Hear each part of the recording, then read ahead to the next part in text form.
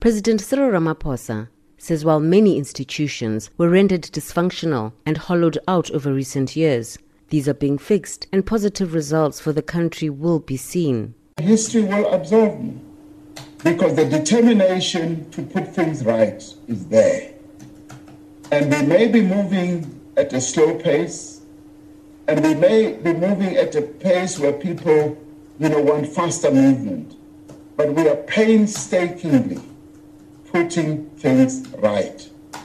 And even my colleagues, my comrades in COSATU and even people in the churches, when we sit down to talk about the processes we are involved in, they often say, yes, we see what is now being done. He says that government will focus on implementing an economic recovery plan amidst the COVID-19 pandemic, which will entail improving the capacity of the state. And this is where I want to see the implementation taking place, and it will be directed from the President's office. That all the line departments, there will be coordination, and the implementation must happen from a central point, so that the coordination thereof, from a central point, so that there is proper coordination. And through that, we will be hoping to increase the capacity of the state, because then we focus on our priorities, then we focus on what needs to be done.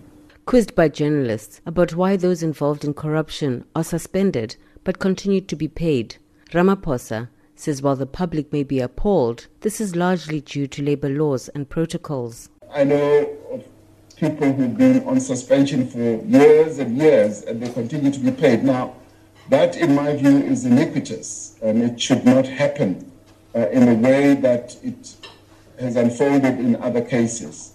So we need to look at that, and this moment of having people being suspended should enable us to look at it and say, is this the right thing, particularly in view of the action of ordinary people, because in the end, we are accountable to ordinary people. Meanwhile, SANEF chairperson Sibungalwa raised the issue of the harassment of journalists in the country and region, urging that journalists receive greater protection, particularly in light of the recently adopted principles on the freedom of expression by the African Union, which Ramaphosa chairs.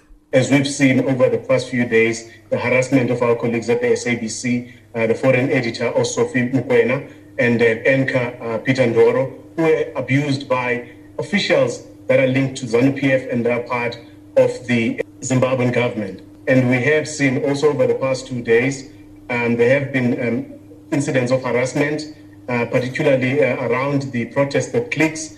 And as an organization, we have issued a statement where we're actually asking for Parliament to investigate the behavior of some of the members